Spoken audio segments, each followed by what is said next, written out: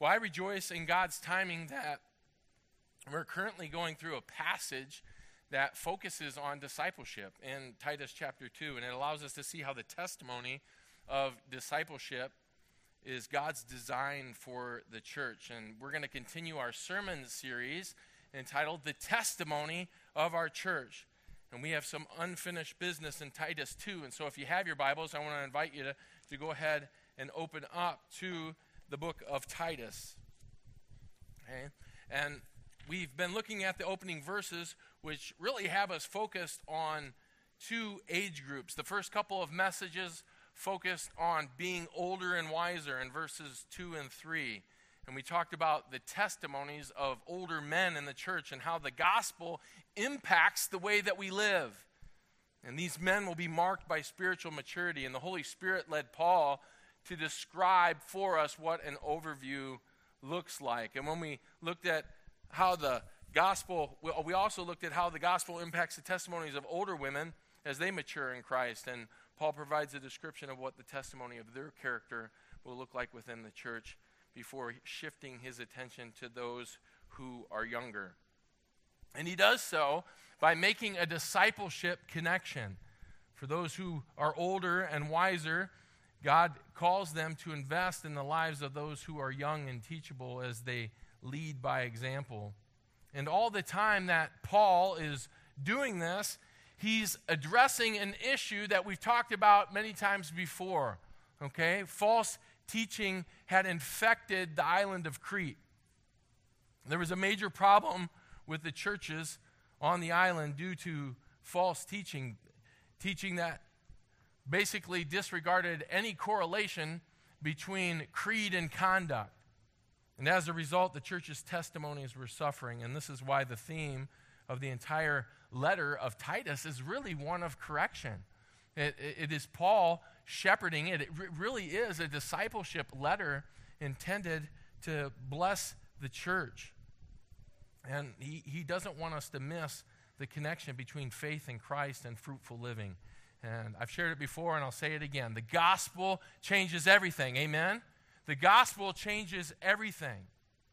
And there's a direct connection with salvation and how we live. And this is exactly why Paul starts his letter by sharing the ministry motive that he did in the opening verses. And it seems like many months ago that we covered those verses, and that's because it has been. And we don't want to lose sight of the fact of what he said in verse 1 of the opening chapter. Paul, a bondservant of God and of apostle of Jesus Christ, for the faith of those chosen of God and the knowledge of the truth which is according to godliness, in the hope of eternal life. This truly is a discipleship letter. And if I can borrow an expression that we heard Pastor Kurt share from our last weekend together, he said that what we do in discipleship, when we invest in the lives of someone, we're investing in or filling up what is lacking in their faith. You remember him sharing that? I know the men do specifically in session 4.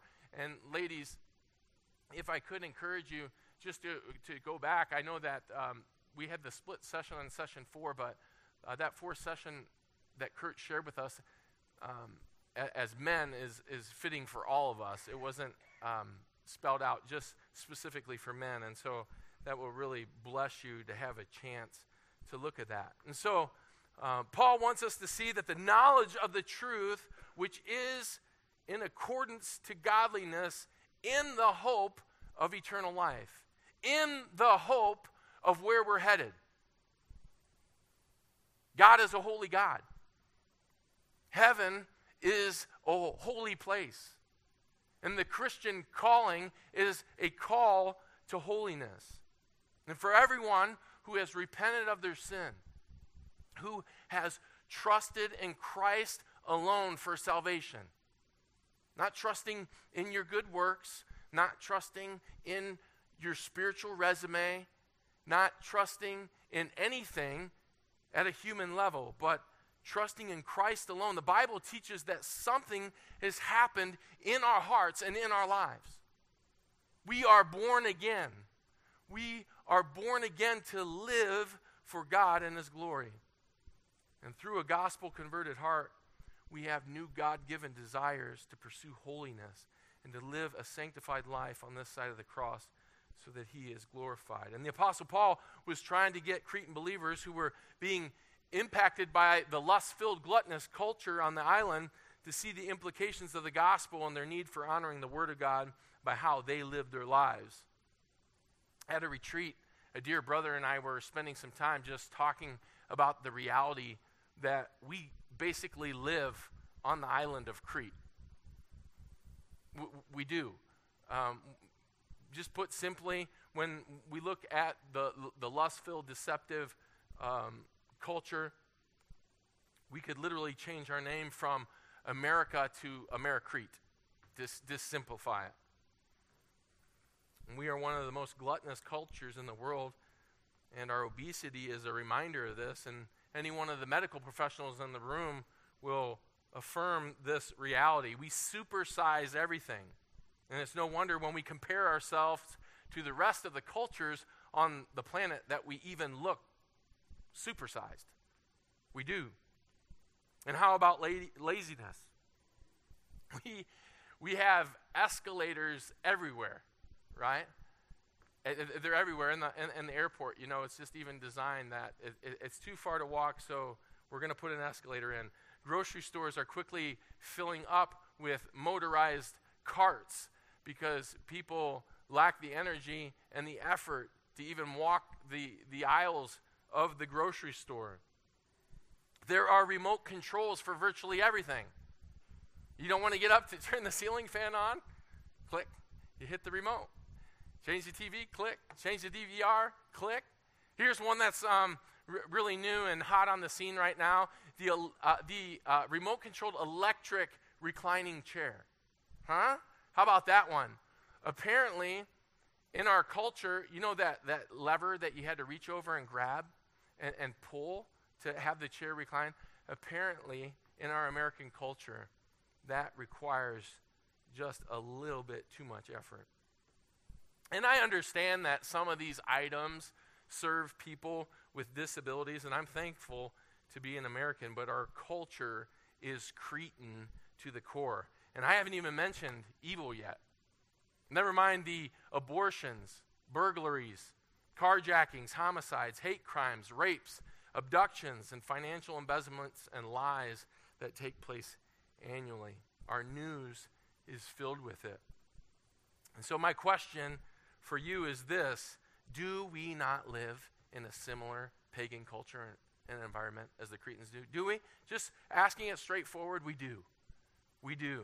And God provides clear instruction for us on how we are to be testimonies in this world. And his instruction will help us live counterculturally so that we can live for his glory.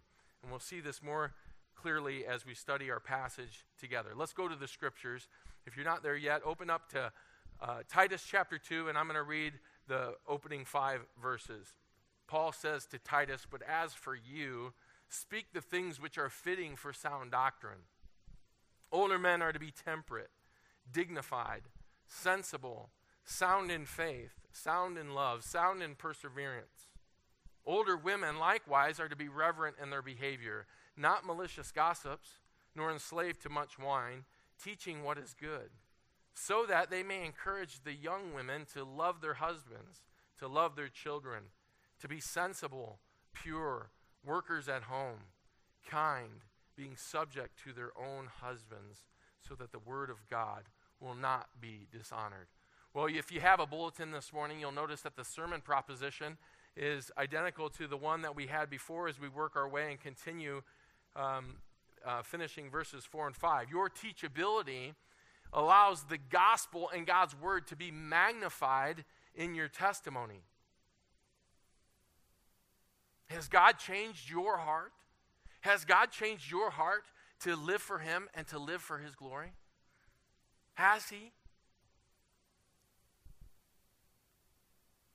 If he has, there's a sensitivity. There's a teachability that will come. There will be a taste. There will be a hunger. There will be a desire for God's word so that we can live accordingly in light of his grace in our lives.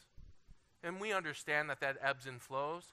we understand that it's not always a fiery hot flame, that there are seasons, there are lulls, but in his faithfulness to us, in perseverance, and God working in us, he always does what? Even when that fire and that flame is dim, he rekindles it. He draws us back to himself time and time again. Well, this is one flow of thought from the Apostle Paul. And though we'll be looking at testimonies of younger women in the church, the proposition applies to us all, whether we're older or younger. And verses 4 and 5, we said, provide 7 testimonies of young and teachable women. And we covered the first 2 that are already listed for you in the outline. And today we're going to attempt to cover the remaining 5 in verse 5. Testimony number 1, young teachable women learn to love their husbands. Testimony number 2, young teachable women learn to love their children. And we shared that a biblical love is a love that is learned. And we spent additional time just looking at a survey of the New Testament definition so that we can have a deep, thorough, and robust definition for love. And we put the working definition back in the bulletin again this week, and it says this: true biblical love is a God-originated heart attitude, manifesting itself as a fruit of the Spirit that enables both our actions and our emotions to imitate Christ in servanthood and sacrifice and commitment. And that's something I hope that the Lord just captures your soul with. The love, this love specifically is rooted in Christ and the gospel. And we determine that if God has called us to love him with all of our heart, soul, mind, and strength, and called us to love our neighbor as ourselves, as believers, having a firm grasp on God's love displayed for us through the gospel will bless us in great measure. And this ties right into our sermon proposition. Your teachability allows the gospel and God's word to be magnified in your testimony. Well, let's tackle verse 5, and it reads as follows. And this is qualities of older women, again, teaching the younger women to be sensible, pure, workers at home, kind, being subject to their own husbands, so that the word of God will not be dishonored. We asked this question, and I want to ask it again, just in case there were some that weren't here last week. When a person is saved, are they immediately a godly person? Are they immediately a godly person? Instantly. We answered that question. And I thought about that a little bit more. It's a yes and a no. Okay? It's yes in terms of our justification and the perfect standing and the righteousness before holy God. It's a no in that in our sanctification, there's opportunities for us to progressively grow and mature. And this comes by way of instruction and teaching as we turn to God through a spirit of humility and teachability. We put off the old self and we renew our minds with God's instruction, which transforms us and enables us to put on or mature in Christ. Well, testimony number 3 is this: young teachable women learn to be sensible. And this word is going to sound more and more familiar because it's a word that Paul uses 4 times in this chapter alone. Verse 2, verse 5, verse 6, and 12. And he also uses this verb form, the cognate, in verse 4 that is translated encourage in the NAS and train in the ESV. So we have 5 times in 12 verses. That's pretty concentrated, wouldn't you say? God does not want us to miss it. Why is the Apostle Paul using this word so much when describing the testimonies of those in the church? He also used the same word to describe an elder or an overseer in Titus 1:8.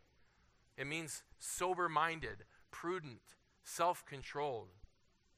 So why is it such a dominant term used to describe the leaders of the church as well as its members? Paul recognized both the lack of self-control in the Cretan culture manifesting itself through gluttony deception and laziness and the negative influence that it was having in the church. And Paul, led by the Holy Spirit, would have us recognize it in our American culture as well. The testimony of our lives in our church should run counter to the culture in which we live. And let's consider what this looks like practically when we think of the terms gluttony, deception, and laziness. Gluttony encourages us to take as much as we want. Supersize it. Have your fill. Self-control, on the other hand, or being sensible, encourages us to take only what we need and to be considerate of the needs of others. And here's a real practical example. I think that we can gain a sense just even through what's going on in the state of California as we suffer through this pretty significant drought, right? And we've been called to be wise with and sensible with how we use water. Well, a person who is gluttonous is basically going to say, I don't care. I don't care about the drought. I don't care. I'm going to use as much water as I want to use. And being sensible and self-control says, I want to work proactively. I want to do my part. I want to be a part of the solution. And I just thought that was a real practical insight because, I mean, it's not a good testimony if I have Lydia and Sophia out with the garden hose in the front yard going, wee! Or they're out there washing the car, or I'm out there washing the car twice a week, making sure it's nice and shined up. It's just that comes in to play in our testimonies. I think most of us think about food when we think about being gluttonous, but it can be overindulgence in any area of life.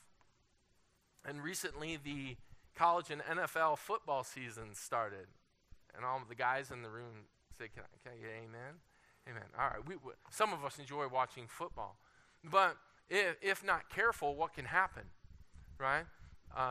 It's possible that the majority of your Saturday and potentially even Sundays, if you're a real big football fan, can be spent watching game after game after game. And what that does is it drives us towards dissipation.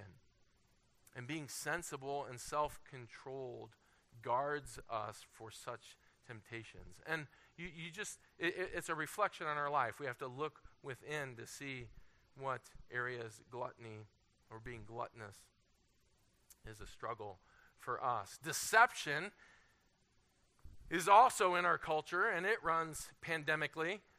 Adultery and divorce are commonplace. Infidelity in marriage and business practices are widely spread. Cheating in many ways is considered okay so long as you don't get caught. And the testimony of the church is that we should be sensible or self-controlled and stand for the truth. Integrity should be our prize for the glory of Christ. Integrity should be our prize for the glory of Christ. We're not going to go to the DMV with a bill of sale and say that we only paid $5,000 on a car that we paid $10,000 or $15,000 on just to save on our taxes. We're not going to steal our neighbor's Wi-Fi because we found out that their password's unprotected and now we don't have to pay for it on a monthly basis. We're not going to be shopping in a store and switch a price tag on an item just so that we can save a few bucks. We'll let the world practice such things. Amen? We'll let the world be that kind of testimony. But our testimony is going to honor Christ as he works in us and through us to be sensible. Laziness is another common theme in our culture. We want to work less, make more, and retire early. Okay? That's what's being fed into our minds regularly. Work less, make more, and retire earlier. All for the sake of your biggest form of stress being a round of golf maybe in the afternoon. This is the Americretan dream. It truly is. Laziness and apathy dancing the night away. The Americretan dream. Laziness always serves self. And the church's testimony of being sensible and sober-minded helps us focus on our service to God and to others. It's a great testimony for believers who take vacation time so that they can go on a missions trip to serve God in another part of the world. The world looks at that and they're just like, you did what?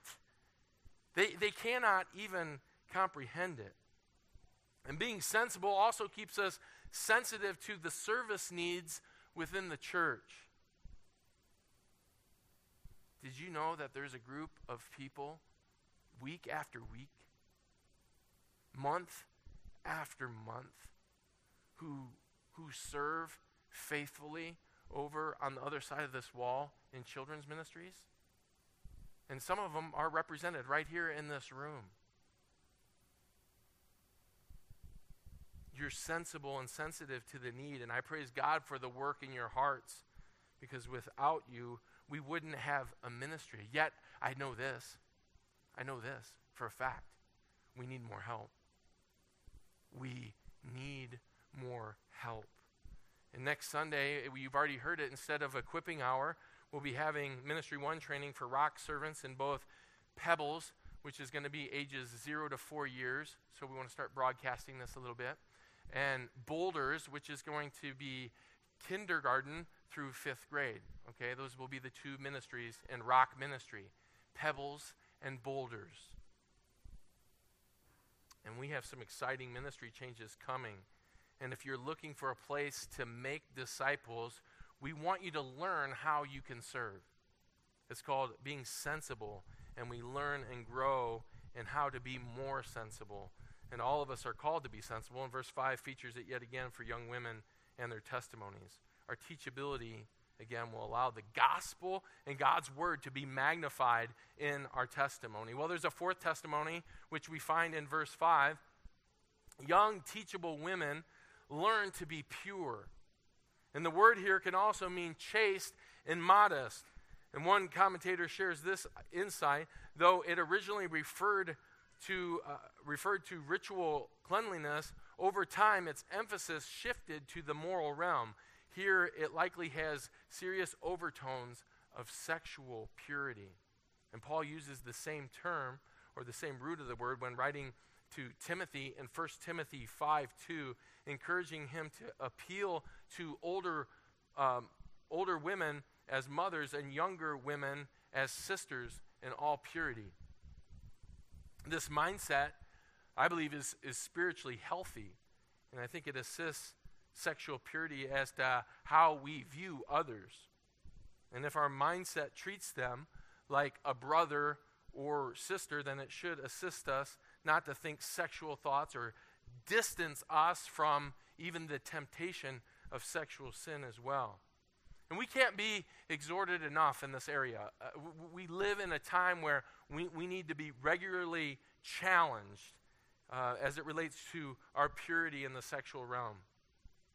And the battle is very real regardless of gender. And we're living in a time where the media and the advertisements are just come to us. It's just an onslaught of things that are headed and trying to capture our attention visually. And the goal is for us to start viewing people as objects. And this, I think, is what is most alarming and damaging about the effects of internet pornography.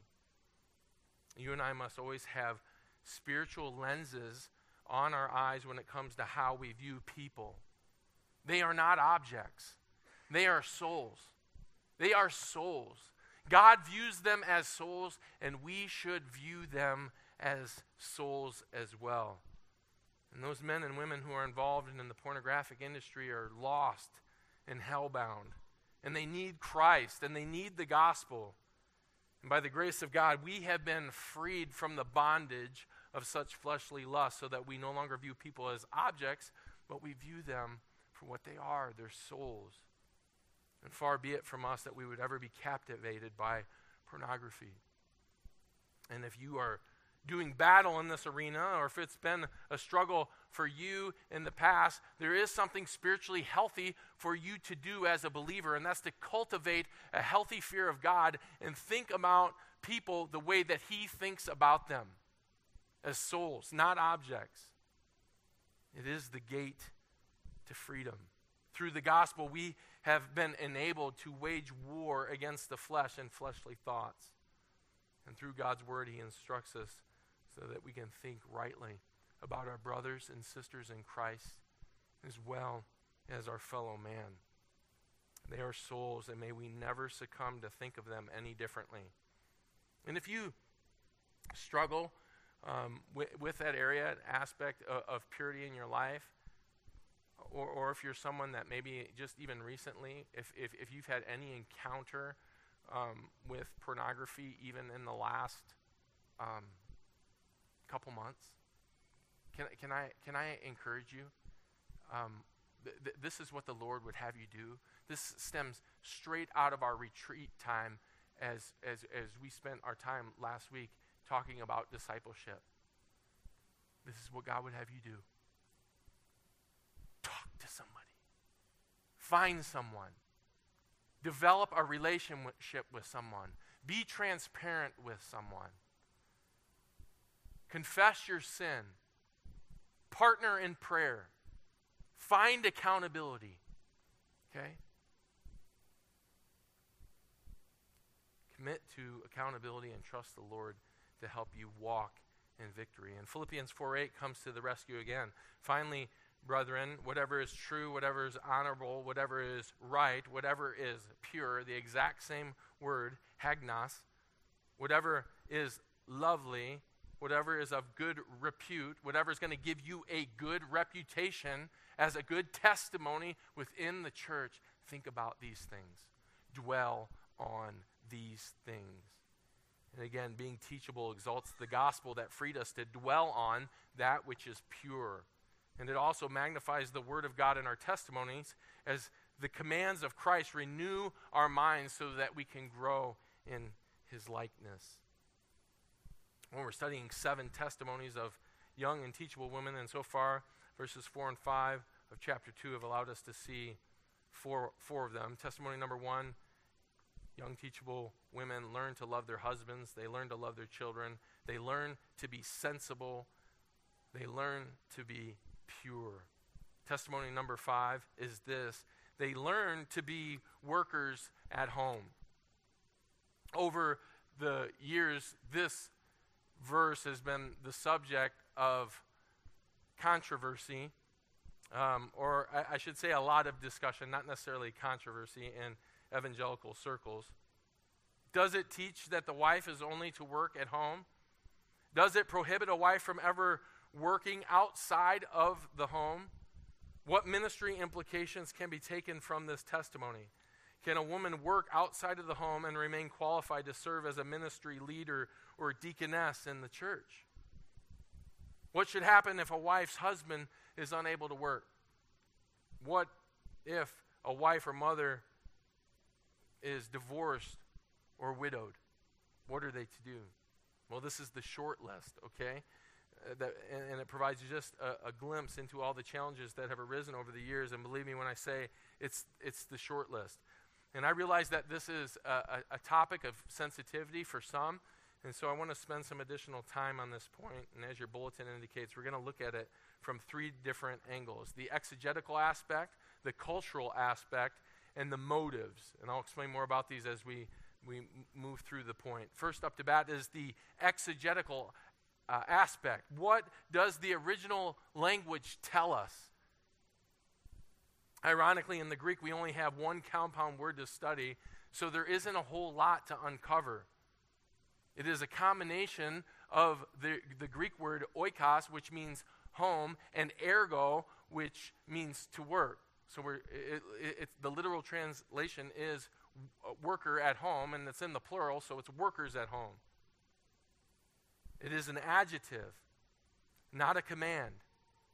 And this is significant because if it came with any type of imperatival force, then that would settle a lot of the discussion. But it doesn't.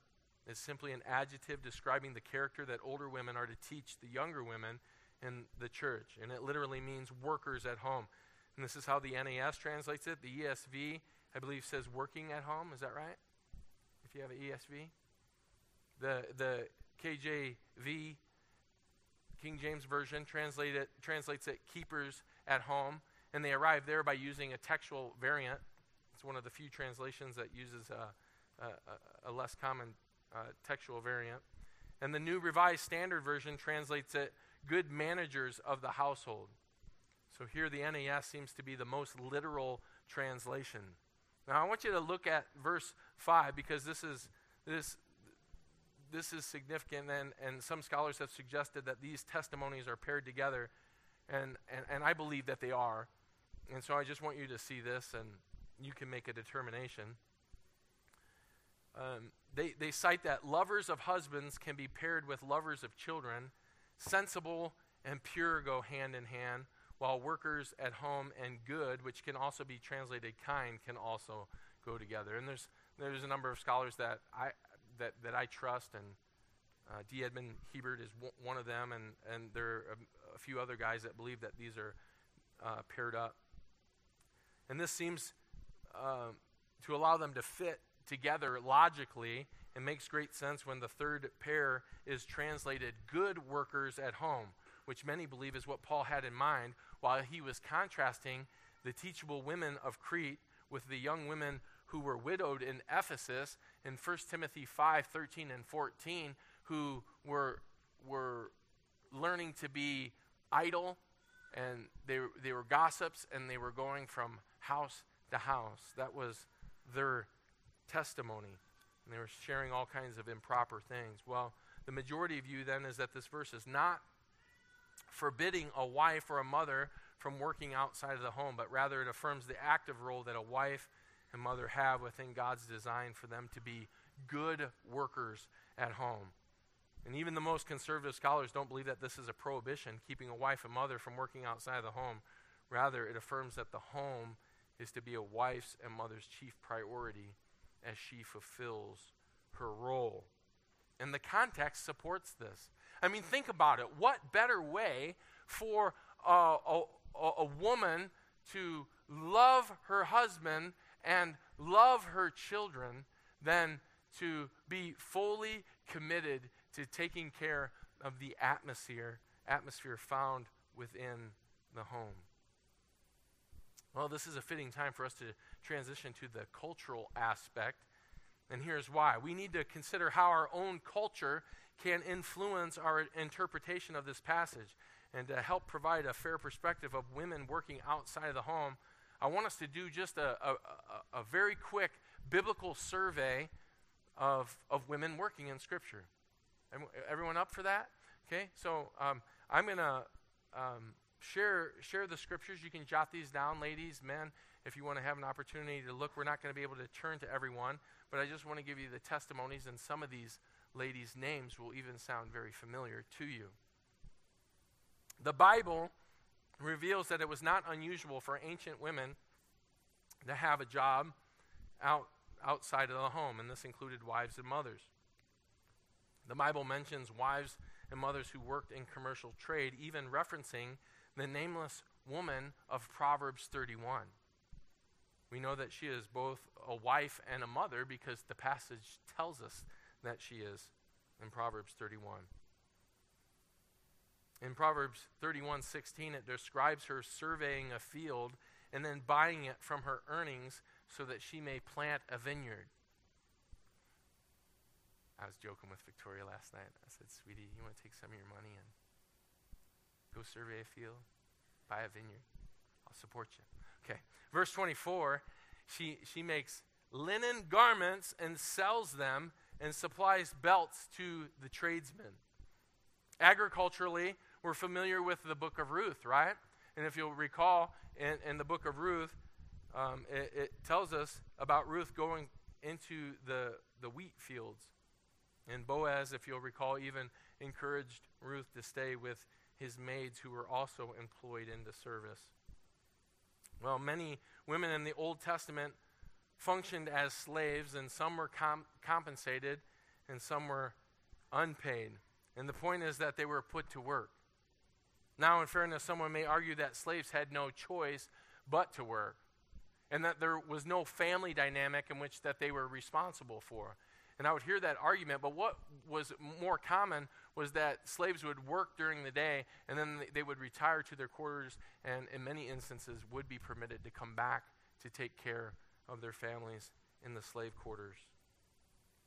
The point is that women were not only permitted to work, but in many instances were required to work.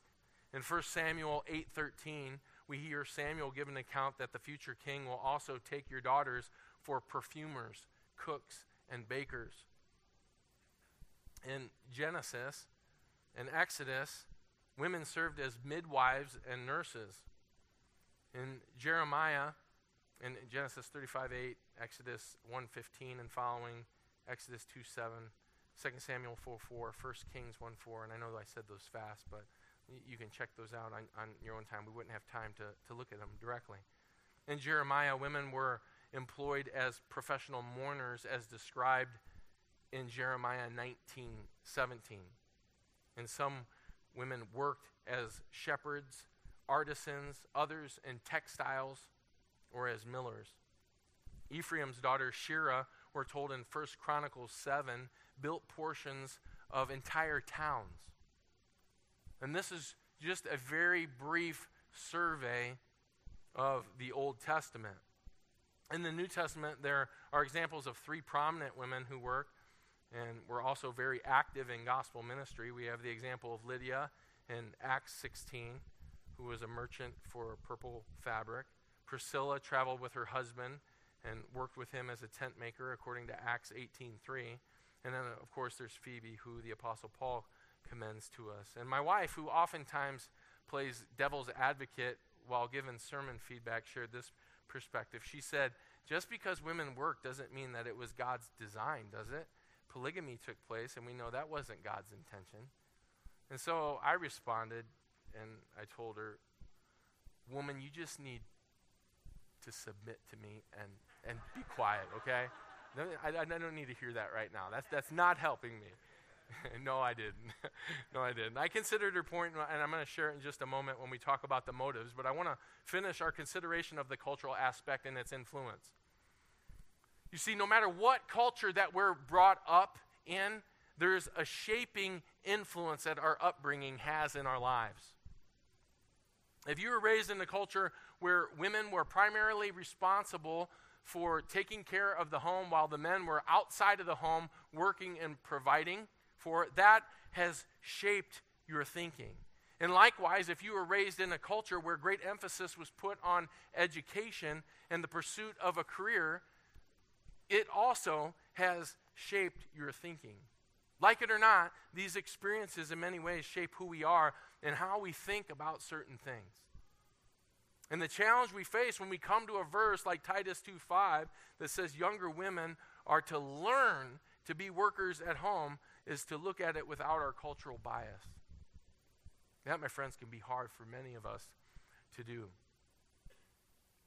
So we have seen both the exegetical and the cultural aspects, and now we need to weigh out the motives without cultural biases, because this really is the tell-all that determines whether or not a wife or mother should work outside of the home. Both the exegesis and the cultural aspects should broaden our perspective. But just like Victoria asked me, because God doesn't directly forbid it, does it mean that it's permissible? Though a woman could work outside of the home, the question still needs to be asked, should she work outside of the home? The best way to reveal motives is by asking questions, and I want to be helpful. And so here are some questions that you can consider and help determine if it would be wise for a Christian mother to work outside of the home. First question is this: what is the primary reason for working outside of the home? Is it financial? Is it money motivated? Many women work outside of the home because of finances. And a husband and wife must discuss and determine what their financial situation requires. They must also, and I would say this falls on us as a responsibility, husbands, has every option been explored for us to either work more hours or to work a second job? Okay, has that been considered? Has every option been explored just as it relates to adjustments in the home that can help reduce cost of living, right? Are there things that you can do inside that will free up some financial resources? And it's always wise for couples to consider the difference between needs and wants and make sure the motive is not driven by materialism. Another question that flows out of what is the primary reason for working outside of the home: is it career motivated? Many women desire to work outside of the home because there's a lack of fulfillment in staying at home. And our culture doesn't help in this regard, and oftentimes motives can be driven by the curse. They can. Feminism can be the driving motive which encourages a woman to find her purpose or identity in her career, and if not careful, this can quickly supersede the role which God prescribes. This, of course, can and should be shepherded. Just listen to this powerful testimony from Dorothy Patterson, wife of Paige Patterson, pastor and theologian, who writes this: homemaking is a career. The dictionary defines the homemaker as the one who manages a household, especially a wife and a mother. There are reasons why I believe this career is important enough to demand a woman's diligent preparation, foremost commitment, full energies, and greatest creativity. A homemaker does her job without the enticement of a paycheck, but she cannot be duplicated for any amount of money, for, quote, her worth is far above jewels, end quote, Proverbs 31:10. She goes on to say, homemaking is not employment for slothful, unimaginative, incapable women. It has as much challenge and opportunity, success and failure, growth and expansion, benefits and incentives as any corporate career.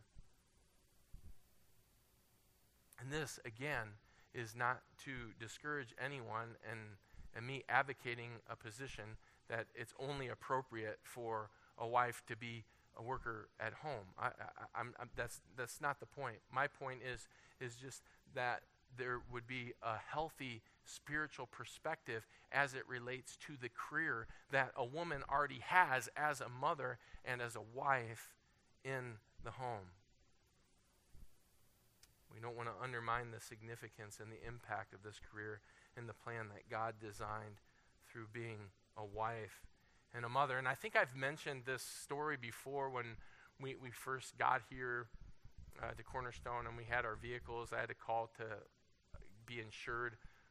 As much as we wanted to use our insurance from out of state, which was cheaper, we had to get auto insurance within the state.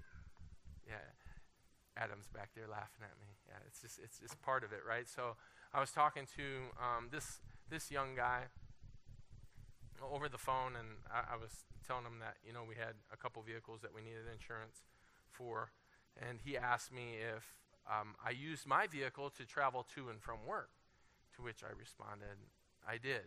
And he said, okay. And he said, your wife has a vehicle? And I said, yeah, she does. We have a Honda Odyssey minivan that she uses. And then he asked if she uses her vehicle to travel to and from work. And at that time, I said, no. And he said, oh, she's just a stay-at-home mom. And I was like, dude, really? Like, you have no idea. You have no idea. And he doesn't. He is a young guy. And if I would have been thinking, I should have said, yes, she has a car, and yes, she does use it for work. And I'd pay the extra insurance just to say that. Seriously, because it is. It's work, and sadly, there are many in this unbelieving world who don't comprehend or even see the beauty in all that God has designed for wives and mothers. Here's just one more quote from Dorothy Patterson, and you have to hear this because it's so powerful. Just listen to this. Keeping the home is God's assignment to the wife, even down to changing the sheets, doing the laundry, and scrubbing the floors. Few women realize what great service they are doing for humankind and for the kingdom of Christ when they provide a shelter for the family and good mothering, the foundation on which all else is built. A mother builds something far more magnificent than any cathedral, the dwelling place for an immortal soul. No professional pursuit so uniquely combines the most menial tasks with the most meaningful opportunities. That's a powerful testimony. A powerful testimony. Of course, there are many different scenarios that are related to the reasons why a wife and mother might need to consider working outside the home. But answering that question, what is the primary reason for working outside of the home, is a great starting point to determine if the motive is honoring to the Lord. A pastor at one of our previous churches shared this testimony. He said that he used to think that the calling of being a pastor was the highest calling that a person could receive on the planet. And after he and his wife had children, he changed his position. He shared that the highest calling on the planet was for the wife as a stay-at-home mom, because she's responsible for training up and nurturing the next generation. What a true and powerful insight that collectively, and women, you need to see this and know this, that according to God's plan, according to God's purpose, collectively, your nurturing and love and care through the home shapes the next generation. That's true.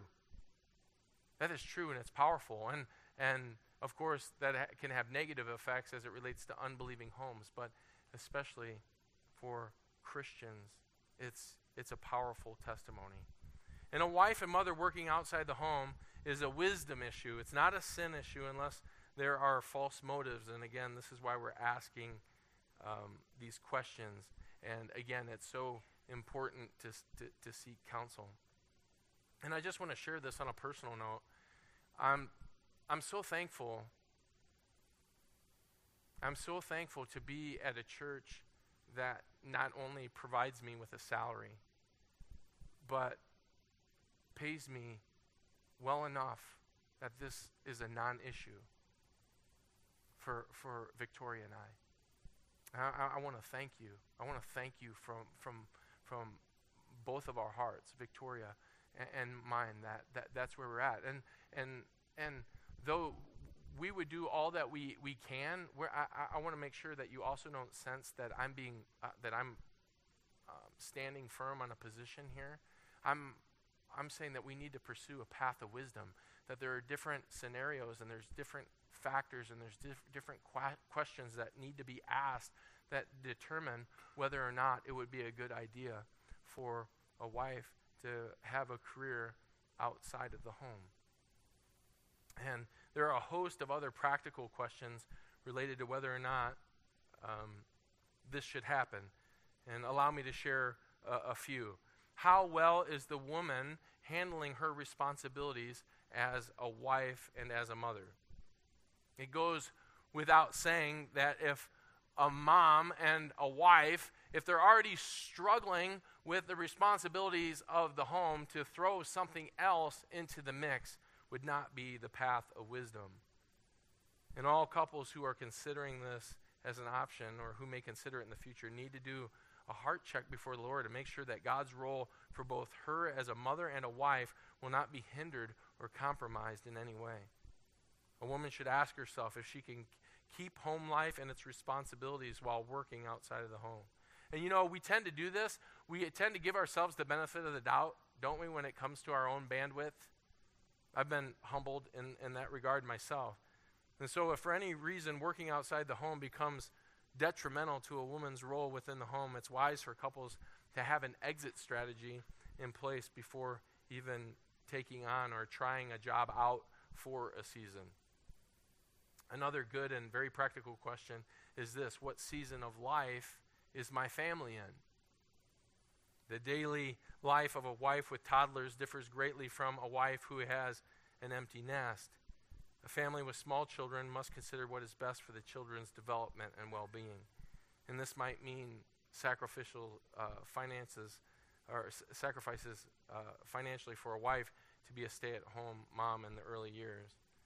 A woman with school-age children might be able to work during school hours, and of course, an empty nester will have more time to use outside of the home and also for the church. And so, again, one of those things not only bandwidth, but just where you're at, where you're at in the season of life. And for those who are young marrieds and you don't have children yet, and it serves as an opportunity to save up for that down payment for that home that you want to buy, and both people are working, and that's financially a dual income family that can allow you to get ahead a little bit.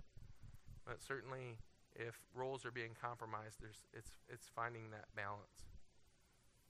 Just one final question before we conclude this point. Another vital and practical question to ask is whether or not working outside the home will create any unnecessary temptation or division in family relationships. Married couples must consider, if working outside the home, whether or not this will create undue temptation. We live in a culture where adultery and promiscuity are just so prevalent, even in the workplace. And it's pretty staggering as women started to join the workforce, how much more prevalent and pandemic it became. And so married couples should be very sober in considering work outside of the home in light of this. We also currently live in an era where Christian marriages are suffering at the same rate as those who are unbelievers. And so this should cause couples to consider whether their choices will profit their family or harm it. Again, this is where having that off-ramp, just in case, that's the path of wisdom. If the husband suffers, it's not worth it. If the children suffer, it's not worth it. If the husband or wife's conscience is torn about it, it's not worth it. It's not. Now, I realize I probably sound very pessimistic when it comes to wives and mothers working outside the home, but let's just say it's just walking a path of wisdom. It's being cautious. And let me end on a positive note. It must be considered that a family might profit from a wife's work outside the home. She may very well be able to help supplement the income. She also may be able to do work that she thoroughly enjoys, and the family is going to be able to rally around her and celebrate that joy with her. Many couples have honored Christ as dual income families while remaining united and serving together as great testimonies. And so, one thing that really encouraged my heart was the incredible unity that we have as an elder team when we discussed this matter recently. We realize that there are many different factors and variables involved when couples consider this as an option for their family. And we want you to know that we're committed. We're committed to praying for you. We're committed to seeking God's word and providing the best possible counsel that we can. But can I just ask something of even the young singles that will be married eventually in time, and for those of you who are maybe without children, actually for everyone, would you honor us? And one way that you can do that practically, would you engage us, the elders, just to have conversations so that we could, as we pray for you about this as a family, that this wouldn't be an independent decision, that we could wrap our arms around you in love and talk about some of the challenges you may have faced. There might be financial pressures. We could even talk, there might even be a way for the church to be able to help if it involves a season of life or of challenge, we just really, really, really would love to have a conversation with you before any decisions are made. Well, we've covered 5 out of 7 testimonies. Young, teachable women learn to love their husbands. They learn to love their children. They learn to be sensible. They learn to be pure. They learn to be workers at home. And our time's up, and I spent the bulk of our time talking about women potentially working outside of the home. And I didn't say one thing about ladies working inside the home. And that's what it's talking about here, okay? But testimony number 6 is actually related to testimony number 5, and I'll explain more about that, and we'll cover it next week. Well, I wanted to close with a quote from Elizabeth Elliot, who shares this. The world looks for happiness through self-assertion. The Christian knows that joy is found in self-abandonment. If a man will let himself be lost for my sake, Jesus said, he will find his true self. A Christian woman's true freedom lies on the other side of a very small gate. Humble obedience. But that gate leads out into a largeness of life undreamed of by the liberators of the world, to a place where the God-given differentiation between the sexes is not obscured but celebrated, where our inequalities are seen as essential to the image of God.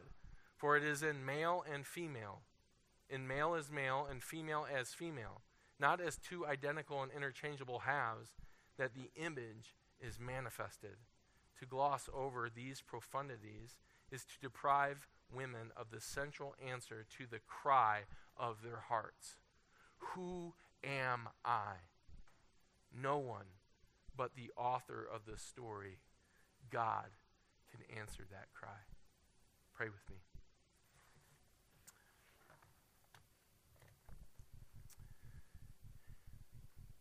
Heavenly Father, we bow our heads now just to thank you for the wisdom that continues to guide and shepherd our steps as we walk in this life. We do receive such great counsel, vital counsel really, as we look to you and look to your word for the direction as it relates to the paths that we should take in our lives. And I pray, Father, just even for all the couples that find themselves in this position right now, or who could potentially find themselves in this position in the future, where for some reason that it appears that you might be opening up the door, or they see it as an opportunity that you could be opening up the door to have mom or wife work outside of home.